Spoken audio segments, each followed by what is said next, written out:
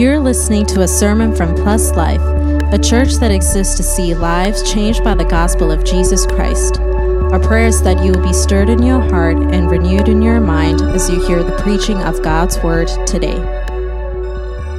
Good morning, church family. Glad to see you all in this beautiful winter wonderland.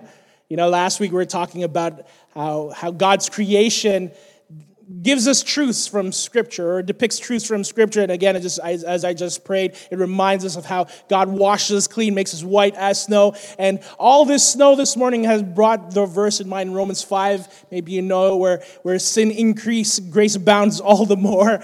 Seems like snow has abounded all the more this morning, but praise God that you have all made it here. And if you're joining us online, praise God that you could join us online as well.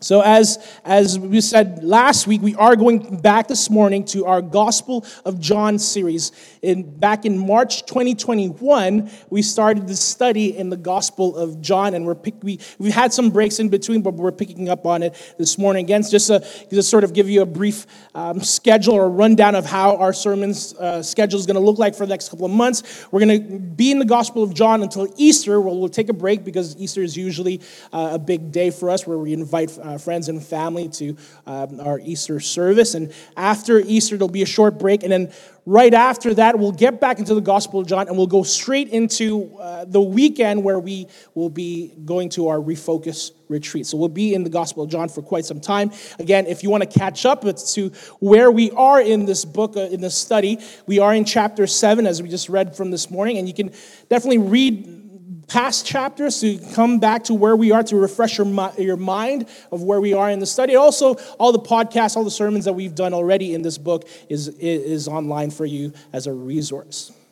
Now, if you remember all the way back in March 2021, when we first started this series, the purpose of why we wanted to study the Gospel of John was to propagate the sufficiency of Christ, the supremacy of the gospel, and to cultivate a deeper relationship with our Savior by getting to know Him more through discovering His character, discovering who He is in the Gospel of John. And of course, this lines up with the Apostle John's own purpose as to why he wrote this gospel. If you remember, the thesis of John's gospel is in John chapter 20, verse 31. It says, "But these are written so that you might believe that Jesus is the Christ, the Son of God, and that by believing you might have life in His name." John has three purposes for this gospel. The first is to persuade his readers of the sufficiency of Christ, that Jesus was in fact the Savior, the Messiah, the Christ. Secondly, it was to provide examples that validated Christ's claim as the Son of God. As we've studied so far throughout the Gospel of John, that claim of being the Son of God made Christ equal with God in nature, in power, and authority. John's purpose for this gospel is to show examples, evidence of how Christ was indeed God in human flesh. And of course, the last portion of John's thesis here is to propagate the gospel that leads to life in God. Again, he says, by believing that you might have life in His name. This is an evangelistic book. His desire is for unbelievers to read this gospel and truly come to faith, truly come to believe that Jesus is the Christ, the Son of God, and that they might have life in His name. Now, we've seen this thesis play out all throughout the Gospel of John thus far, and from the beginning, all the way from the beginning chapters. In chapter 1, we've got that great exposition of who Christ was. In the beginning was the Word, and the Word was with God, and the Word was God. It describes how nothing was made without Him. It describes Christ in His essence, in the nature of His divinity as the Word of God, as the Son of God. Of course, it also introduces us to His first witnesses. If you recall that, John the Baptist was His first witness, and of course His disciples that He enlisted in that first chapter. Then chapter 2, we go on to Christ's first miracle, the wedding at Cana, turning water into wine. And of course, that displayed His divinity, creating wine out of nothing. Of course, using that water, but again, if you remember that study, the purpose of that miracle was to demonstrate His divine power to create something out of nothing. And of course, we even saw how right after that, Christ's zeal at the temple, driving out the sellers from the temple, once again fulfilling the Old Testament prophecies that the Messiah would be the zeal of the Lord. In chapter 3, we saw that great discourse between Nicodemus and Jesus himself. The idea of being born again and how we understood it, that Jesus' metaphor of being born again was that similar to how we have no choice in being born physically, that we too have no choice in being born spiritually, being born again spiritually, that it is all work of the Holy Spirit regenerating the sinner's heart. And then from that regenerated heart comes faith. And so there's that great discourse that takes place there in chapter 3, and then chapter 4 and all the way to chapter 5, you get these great scenes of Christ speaking and evangelizing to the Samaritan woman, a Gentile, and speaking to the official son, doing that great miracle there. Then again in chapter 5, Christ performs another great miracle. He heals the paralytic man at the pool of Bethesda. And of course, that causes a whole bunch of trouble for Christ because he does it on the Sabbath. But of course, he's declaring that he is Lord of the Sabbath. That these religious leaders who legalistically tried to enforce these Sabbath laws on Christ, those laws did not apply to the God who created the Sabbath. And so Jesus, and even in that whole discourse, that whole argument that Jesus has with those Pharisees or religious leaders, of course, Jesus brings to his defense witnesses, John the Baptist, the Father himself, God the Father, and of course the Word of God to stand as witnesses for his behalf. Then where we left off last year in chapter 6, was right after the feeding of the 5,000, that great miracle once again displaying the divinity of Christ, creating something out of nothing. And of course, Jesus walking on the water shortly after that to demonstrate to his disciples specifically his own power over nature.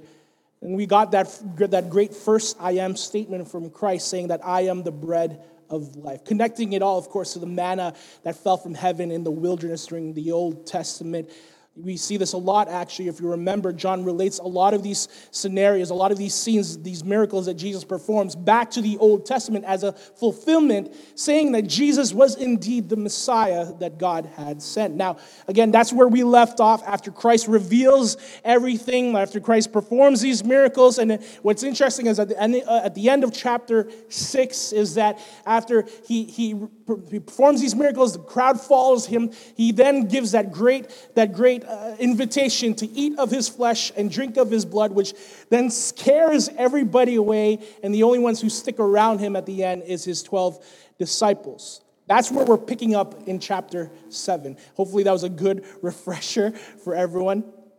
Now, so this week and next week, as we begin to look at the opening chapters of chapter 7 of Gospel of John, we need to be reminded that chapter 7 and chapter 8 are actually very much connected. John is continuing once again to show that Jesus is in fact the Son of God, that he is God in human flesh, that he is equal to God in power, in authority, and in nature. And how John, and not only in those terms, but also equal to God in will, in desire, in purpose. And how John shows us this is how Christ himself submits to the timing of God. John, and of course in the other Gospels as well, we see Christ's dedication to the timing and to the schedule, the timeline of God. For example, he forbids people in some instances, or after he performs a miracle, he forbids people to talk about the miracles that he performed, because again, it wasn't his time. In some other passages, we see how after exorcising some demons from some people, he even silences the demons who knew full well who his true identity was as a son of God. And like I said in chapter 6, he passes up this chance to have this great following, to have this mass popularity amongst the people by inviting them to eat of his flesh and drink of his blood. All because, again, Christ was in step with the Father's will, the Father's timing and schedule. See, this is very much illustrated even more in our passage, in this situation that arises between Christ and his brothers. It shows greatly his dedication to God's timing, despite even the protests of his own siblings. Christ's dedication to the Lord's timing, the sovereignty of God, was impeccable. And so for that reason, my hope for us this morning is to learn from our Savior how to wait on God's timing. How to wait on God's time, where we don't compromise despite the circumstances around us, despite others telling us to do something, despite our own flesh wanting and craving and desiring after certain things. How to wait on God's timing. See, maybe you're here this morning and you're waiting on something from God. Maybe you've been praying about something for quite some time. Or you're looking for something in your life, and you've been waiting, and it hasn't come yet. And the frustration is building. And the hope that you once had initially is sort of diminishing. And doubts are starting to creep in. And maybe opportunities to get what you want immediately in a way that's not from God is arising. And maybe you're not getting the answers that you want, or it's not showing up the way that you want it. Maybe the temptation to doubt or to act independently of God has arisen in your life in the waiting. Well, my hope is that we would learn from the response of the Savior. That we would learn this morning from how Christ himself waited upon the timing of God in his circumstance, in his earthly ministry. And again, despite the words of his own brothers, of his own families, that he stood true to his conviction, to the timing of the Father when it came to his own life and his own purposes and ministry. So my hope for us this morning is we truly understand, truly learn how to wait on God's timing. That's the title of the sermon, by the way, How to Wait on God's Timing. So let's get into our passage. Let's exegete our passage, get into it verse by verse and unpack it for us. Let's go to verse 1. It says, after this is sort of a connecting phrase from chapter 6 to chapter 7, but as we'll discover, it's about 7 months since chapter 6 and chapter 7, because in chapter 6, the beginning of chapter 6, if you recall, that takes place at the beginning of Passover. And in chapter 7, it's the Feast of Booths. It's about 7 months in between those two festivities. And so it goes on to say, after the events of chapter 6, Jesus went about in Galilee. That phrasing, went about, is sort of a metaphor to say that Jesus went on teaching in Galilee, going about his ministry in Galilee. He goes on to say he would not go about in Judea, because the Jews were seeking to kill him. You remember this from chapter 5. After Jesus had healed the paralytic man in the Sabbath, and after he claimed to be equal with God in nature and power and authority, the Jews, the religious leaders, wanted to kill him. Judea, by the way, was a province where Jerusalem was, a southern region of Israel. And so he would not go back there, as our passage says, because the people wanted to kill him. John 5:18 says, this was why the Jews were seeking all the more to kill him, because not only was he breaking the Sabbath, but he was even calling God his own Father, making himself equal with God.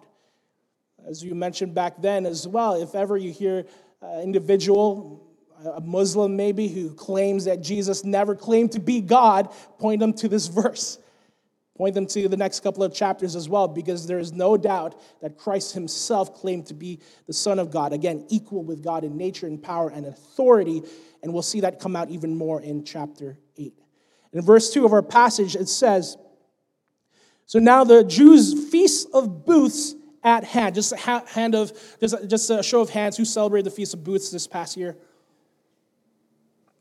All right, we had the one guy. No. So the Feast of Booths, maybe you don't know what it is, and that's fine. It's a harvest festival in Jewish tradition and Jewish culture. There's 3 festivities that the Jews always celebrated. It was Passover, Pentecost, and the Feast of Booths, or in some translations, the Feast of Tabernacles.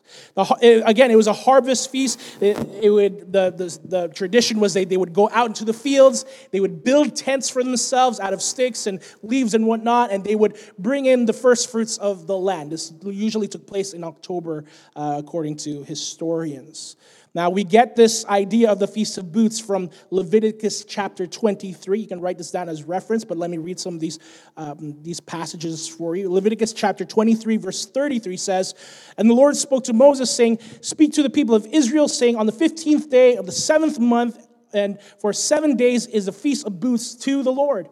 On the 15th day," verse 39, "on the 15th day of the 7th month, when you have gathered in the produce of the land, you shall celebrate the feast of the Lord 7 days. On the first day shall be a solemn rest, and on the 8th day shall be a solemn rest."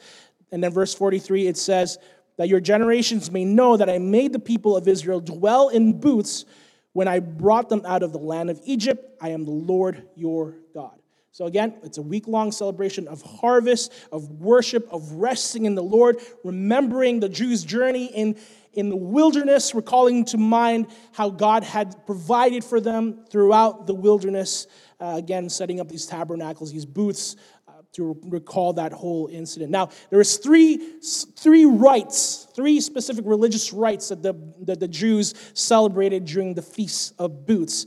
In the temple specifically. The first was worshiping of God at dawn. They had a whole ceremony at dawn where right as the sun rises, they would worship the Lord. This was to signify the coming light and worshiping God that way. Secondly, it was to worship. They worship God at night by lighting menorahs. There was a whole procession where the priests in the temple would light menorahs, and they would have a whole procession throughout the temple, and that was to symbolize the pillar of fire that the Jews followed in the wilderness back in Moses' day, if you know that story.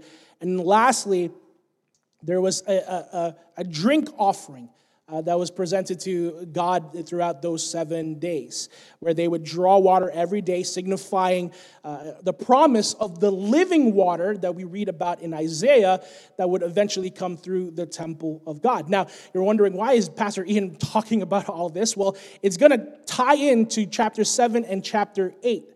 Specifically, when in chapter 7, when Jesus says that he's the one who's going to provide the living water. And then in chapter 8, when we get the second I am statement of Christ, when he says that he is the light of the world. He's tying it specifically to the Jewish festivals of the Feast of Booths, because those are the things that are being celebrated during that during that time. So again, we'll unpack that as we come across that in the following weeks. So then verse 3, let's go to verse 3 of our passage. This is the introduction of Jesus' brothers. "So his brothers said to him," now we have introductions or the names of Jesus' brothers from the other Gospels. In Mark chapter 6, verse 3, we know Jesus' brothers to be James. If you ever read the book of James, that is his brother, James, who would later be the leader of the church in Jerusalem. You had Joseph, or in some translations Joseph. And then you had Jude, or in some translations Judas.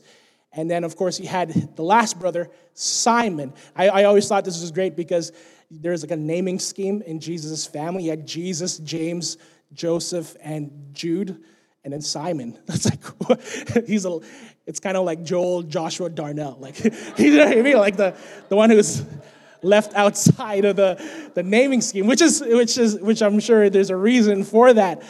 But that's I thought that was great. If you're ever going to have kids and you want to name them all J's or name them all starting a letter, it's biblical, apparently, right? It's in Jesus' family. So those are his brothers. Actually, it says in Mark as well that Jesus had sisters. So if anyone ever argued that Mary stayed a virgin the rest of her life after giving birth to Christ, well, it says clearly in Scripture that Jesus had half-brothers, again, because Mary and Joseph, of course, had more kids after Christ.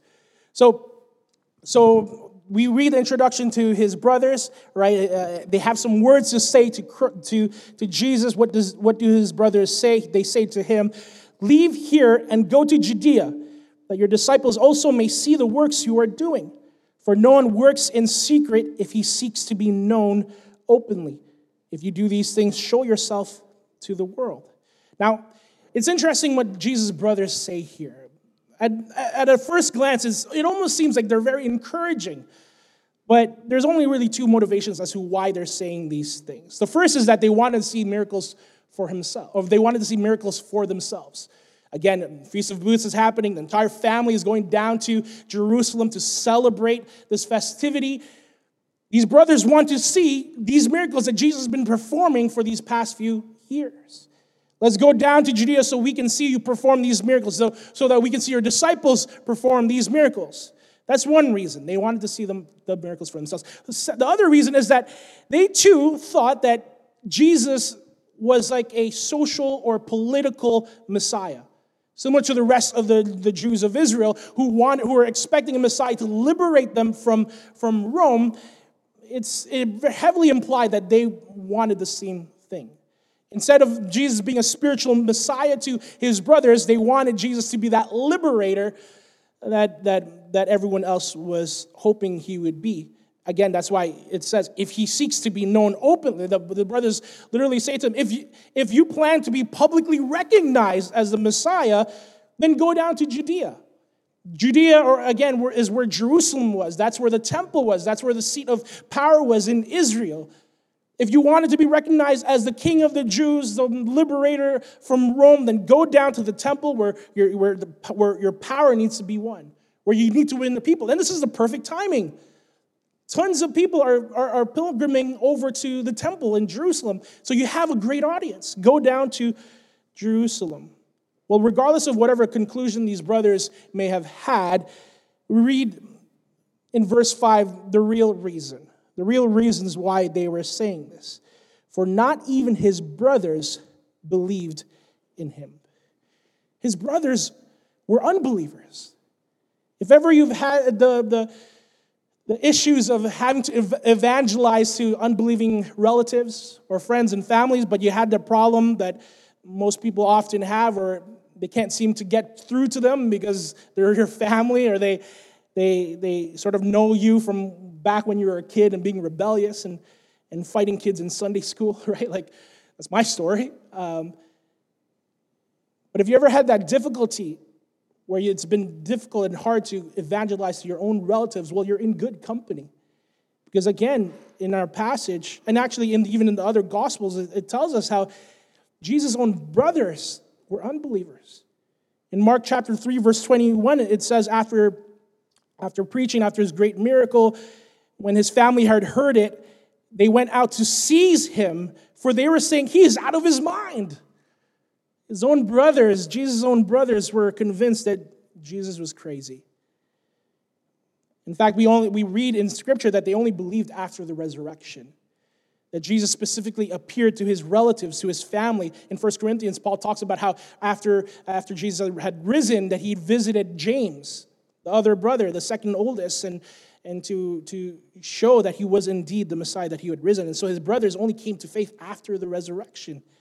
Now, despite the pressures that Jesus receives from his brothers, we look at verse 6 of our passage. Jesus said to them, my time has not yet come, but your time is always here. The world cannot hate you, but it hates me because I testify about it that its works are evil. Jesus now begins to talk about God's timing. He mentions the word time 3 times, kairos, meaning the fitting season, most suitable, the most favorable or opportune moment, the right moment.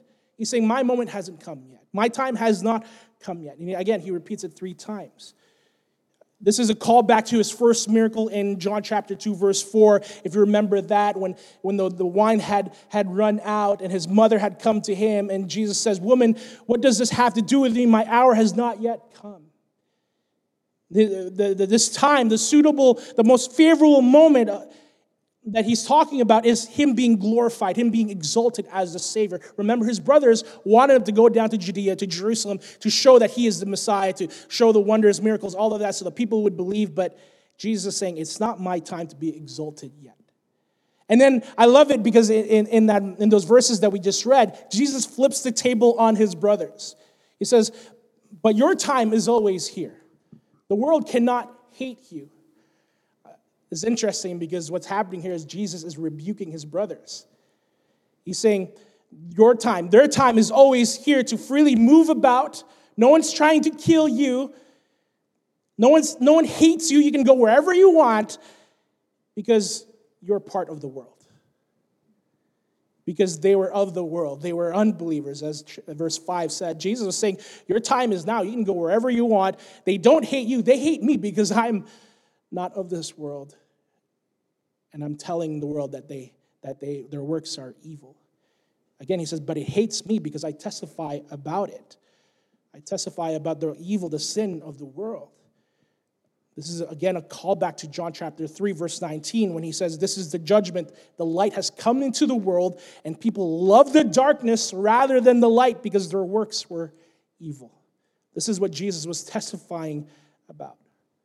Jesus was drawing a clear comparison between him and his brothers who were of the world, who was loved by the world, who was not hated by the world, who could go about in the world to do whatever they wanted, who affirmed even the things of this world, even the ideologies of the world, versus himself, who was calling out sin. As I was doing this research, reading some commentaries, I read this one commentary by John Calvin, and he says, peace with the world can only be purchased by a wicked consent to vices and to every kind of wickedness. That's the only reason why you would be at peace with the world, if you are consenting to the evils of the world. If you ever heard that idea that Jesus only came to love, well, he's literally calling his own brothers out for being unbelievers, for being sinners, for not believing. In fact, in Matthew chapter 10, it says, do not think that I have come to bring peace to the earth. I have not come to bring peace, but a sword, for I have come to set a man against his father, and a daughter against her mother, and a daughter-in-law against her mother-in-law. The gospel divides people. It divides families. It divides between unbelievers and those who believe.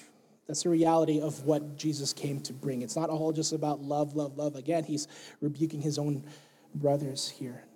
Then, in verse 8 of our passage, this is what Jesus says. You go up to the feast. I am not going up to the feast, for my time, third time he says it, my time has not yet fully come. After saying this, he remained in Galilee. This was Christ's commitment to the timing, to the schedule of the Father. Even though, as we'll read in the next week, in the next following passages, that Jesus would eventually go up to Judea, even though moments later, we see that Jesus would not even compromise that, would not compromise the timing of God. Not until God would let him, not until the Father would permit him to go up to Judea would he go.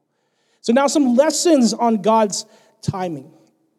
How to wait on God's timing. First and foremost, do not forsake God's timing. Do not forsake God's timing.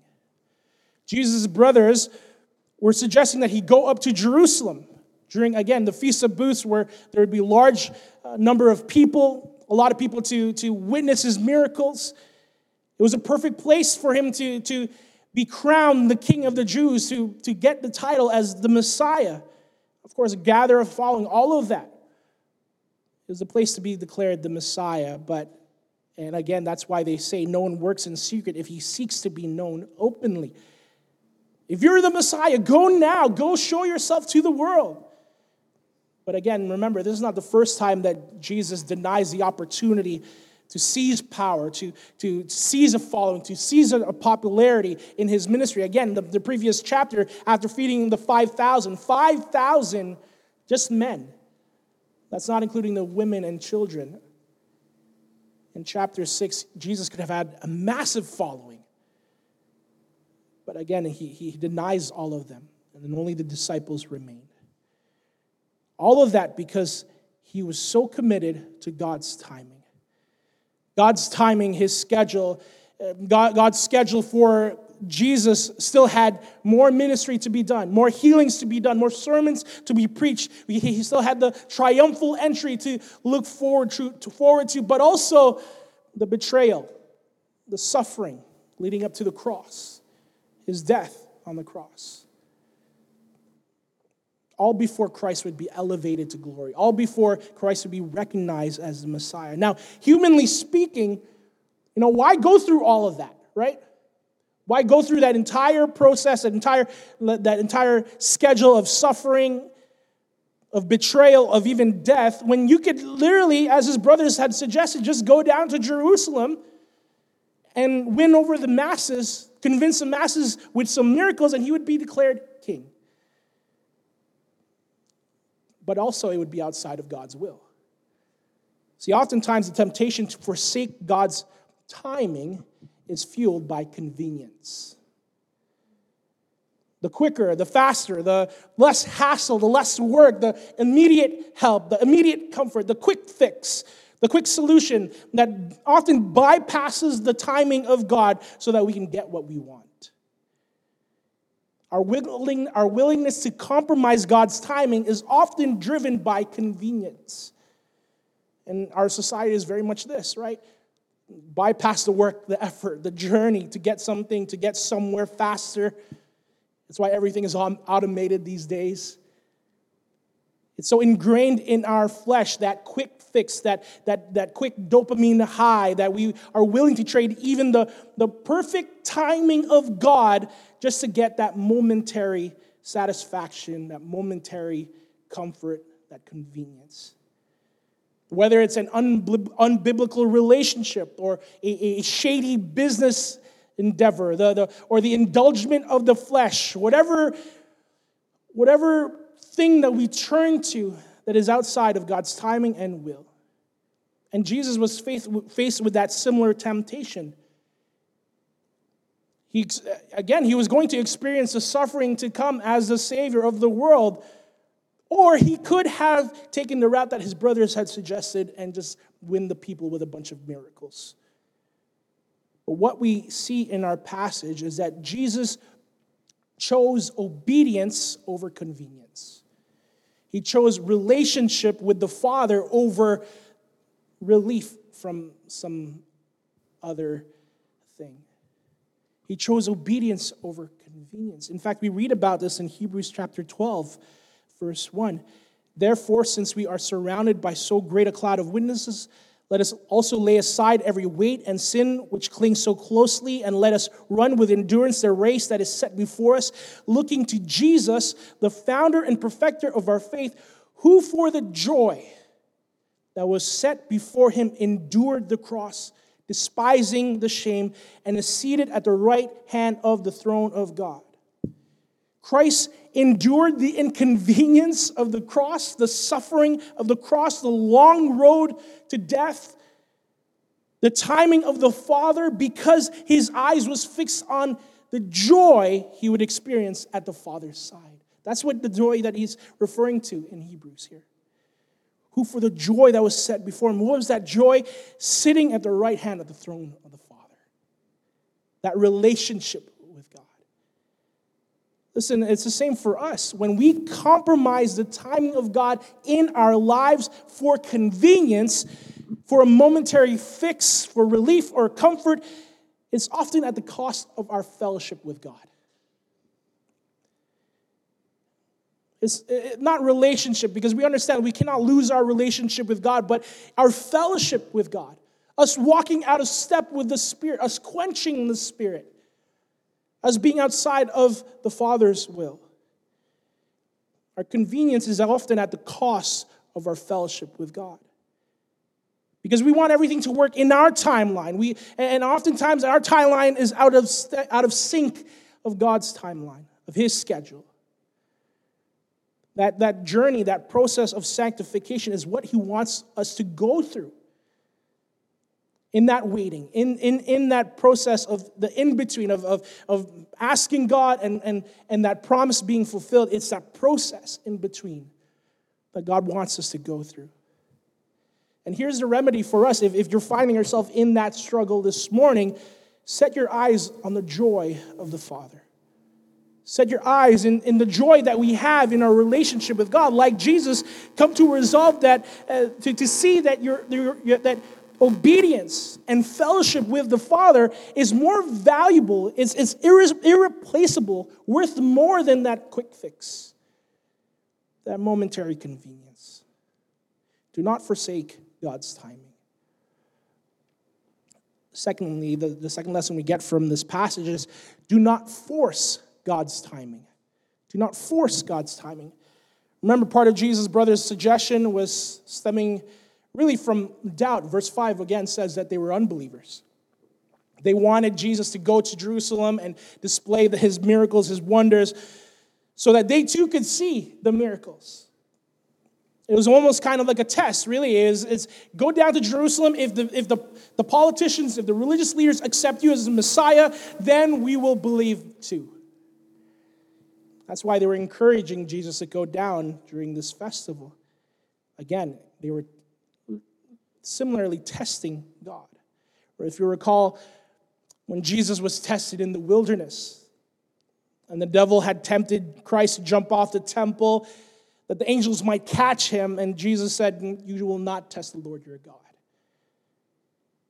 All of that, again, is coming not from a request of faith, but really from doubt. If you do this, then I'll believe. Jesus' brothers had the same idea. If Jerusalem accepts you, then we will believe that you are truly the Messiah. Similarly, there are times that we can do things in the guise of trusting God, but really we are testing God to see if he will keep his word, keep his promises. Or really because we doubt altogether that he actually will keep his word, that he is actually able. Maybe it's the idea of knowing that God's word tells us to wait for a good Christian, godly man in our life. To sweep us off our feet and lead us in the Spirit, all of that good stuff. Because that's what Scripture calls us to do. Ladies, that's what Scripture calls us to do. Not to settle for unbelievers. But instead we choose to maybe date or see an unbeliever because, well, God can save him anyways, right?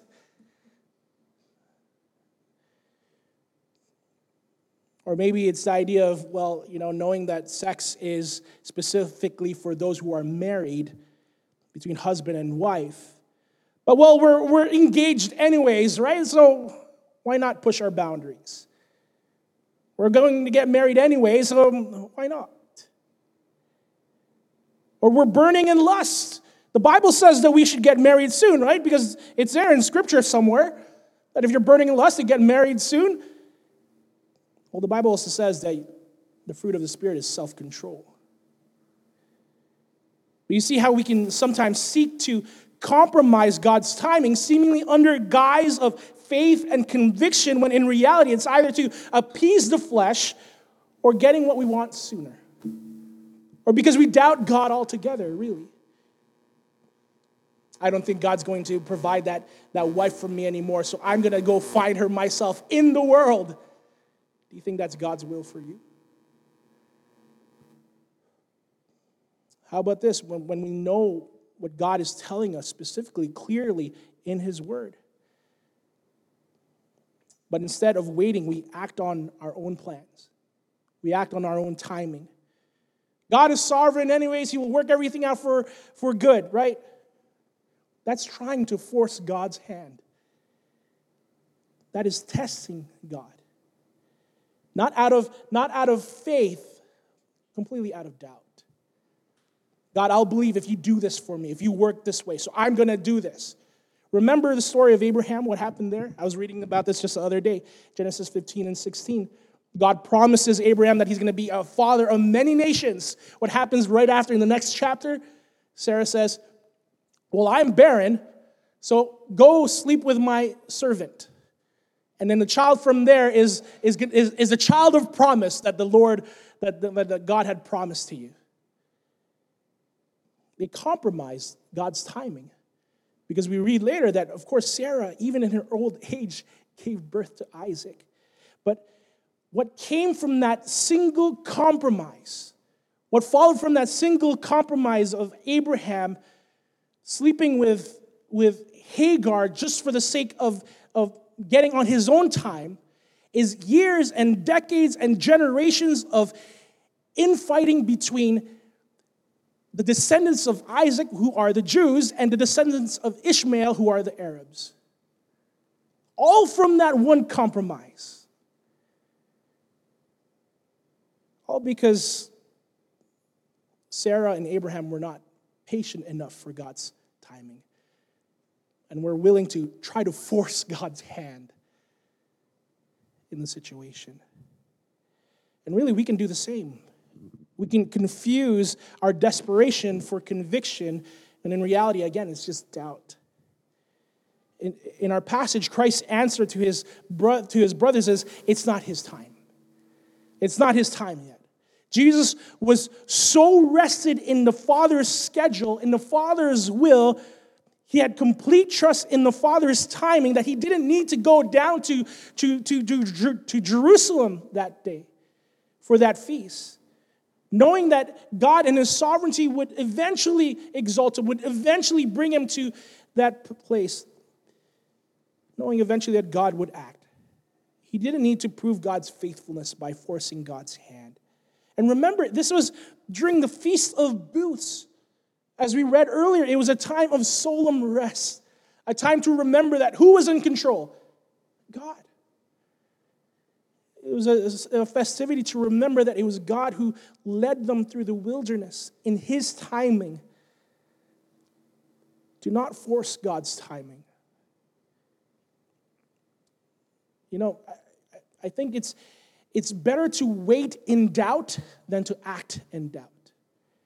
It's better to struggle in the waiting with your doubts and fears. That's similar to that request of, I believe, but help my unbelief. It's okay to doubt. It's human to doubt. It's better to wrestle in your doubts and your fears in the waiting with God than to act preemptively in an effort to force God's hand. Do not force God's timing. Lastly, third lesson we get from this passage, do not fear God's timing. Do not fear God's timing.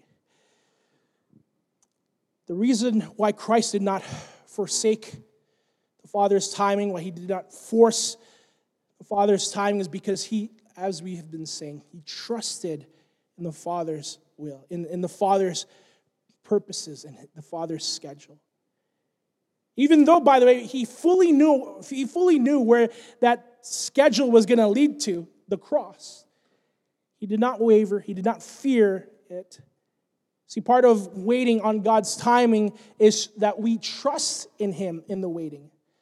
That we trust that his ways are not our ways, that his thoughts are not our thoughts, that it is higher, that a day to him is like 1,000 years, and 1,000 years is like a day to the sovereign God. Trusting that his timing is best, even when suffering is involved. And oftentimes the reason why we diverge from God's timing, from God's will, is because we think our timing is best. That our plans, our schedule, our thoughts are greater. That whatever plans that we can conceive for our lives is more efficient, more effective, more fruitful than what God can ever dream about or what God could ever plan about in our life. God, you're sovereign, but let's do it my way. Let's do it on my schedule. How ridiculous does that sound? It's often why we get so frustrated, because God's timing is not on our schedule, is not being done the way that we expect it to happen.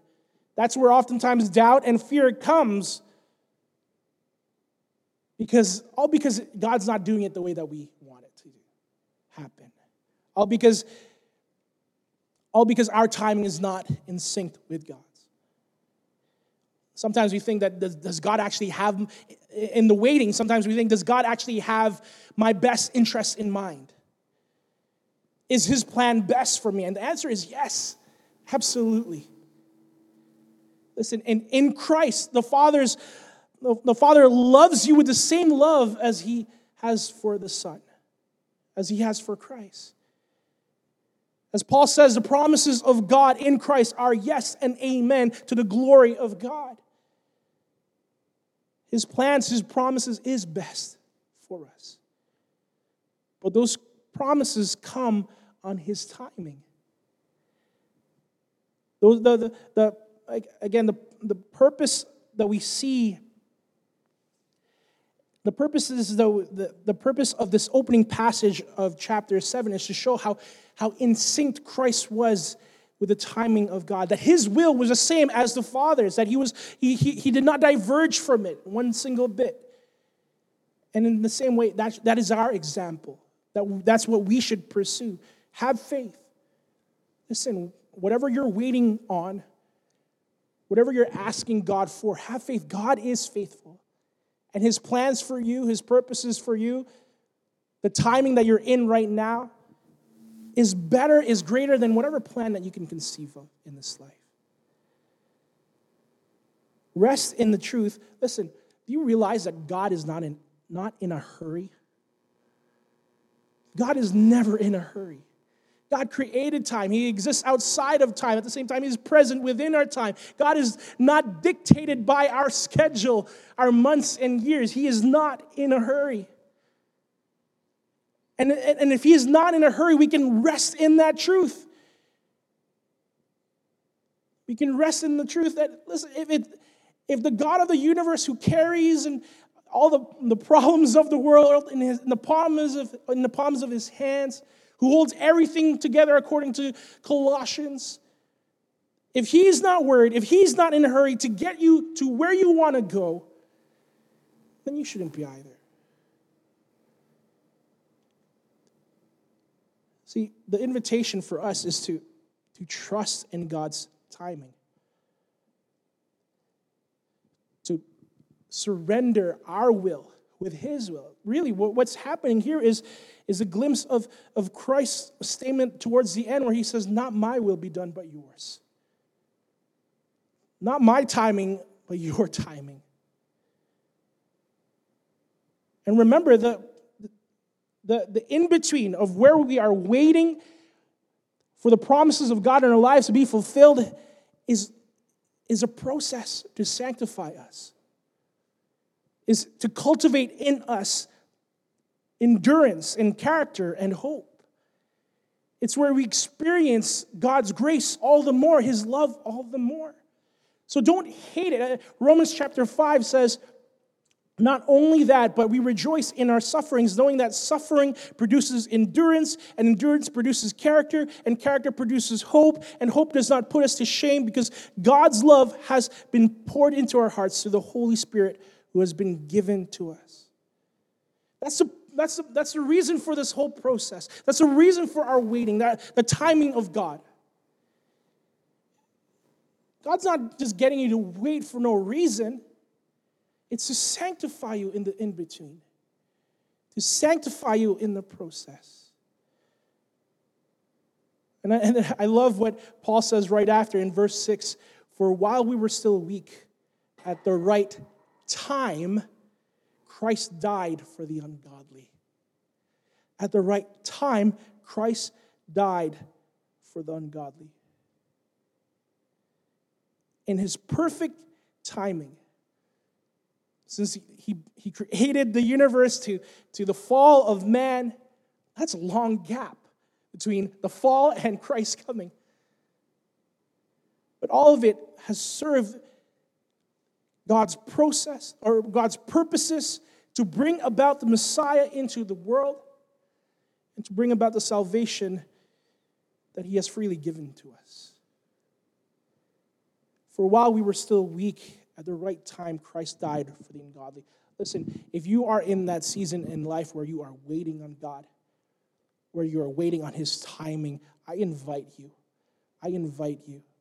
to put your trust in the God who is not hurried, the God who is not worried, the God who is in control of it all, who knows the end already. Put your trust in him. Put your trust in the sovereign God who has sent his Son in the perfect timing to die for us sinners and save us. Thanks for listening. We hope that you were blessed by the sermon today. If you would like to learn about the gospel or know more about our church, please visit pluslifepeople.com. Remember to subscribe for more content. Until next time, stay blessed.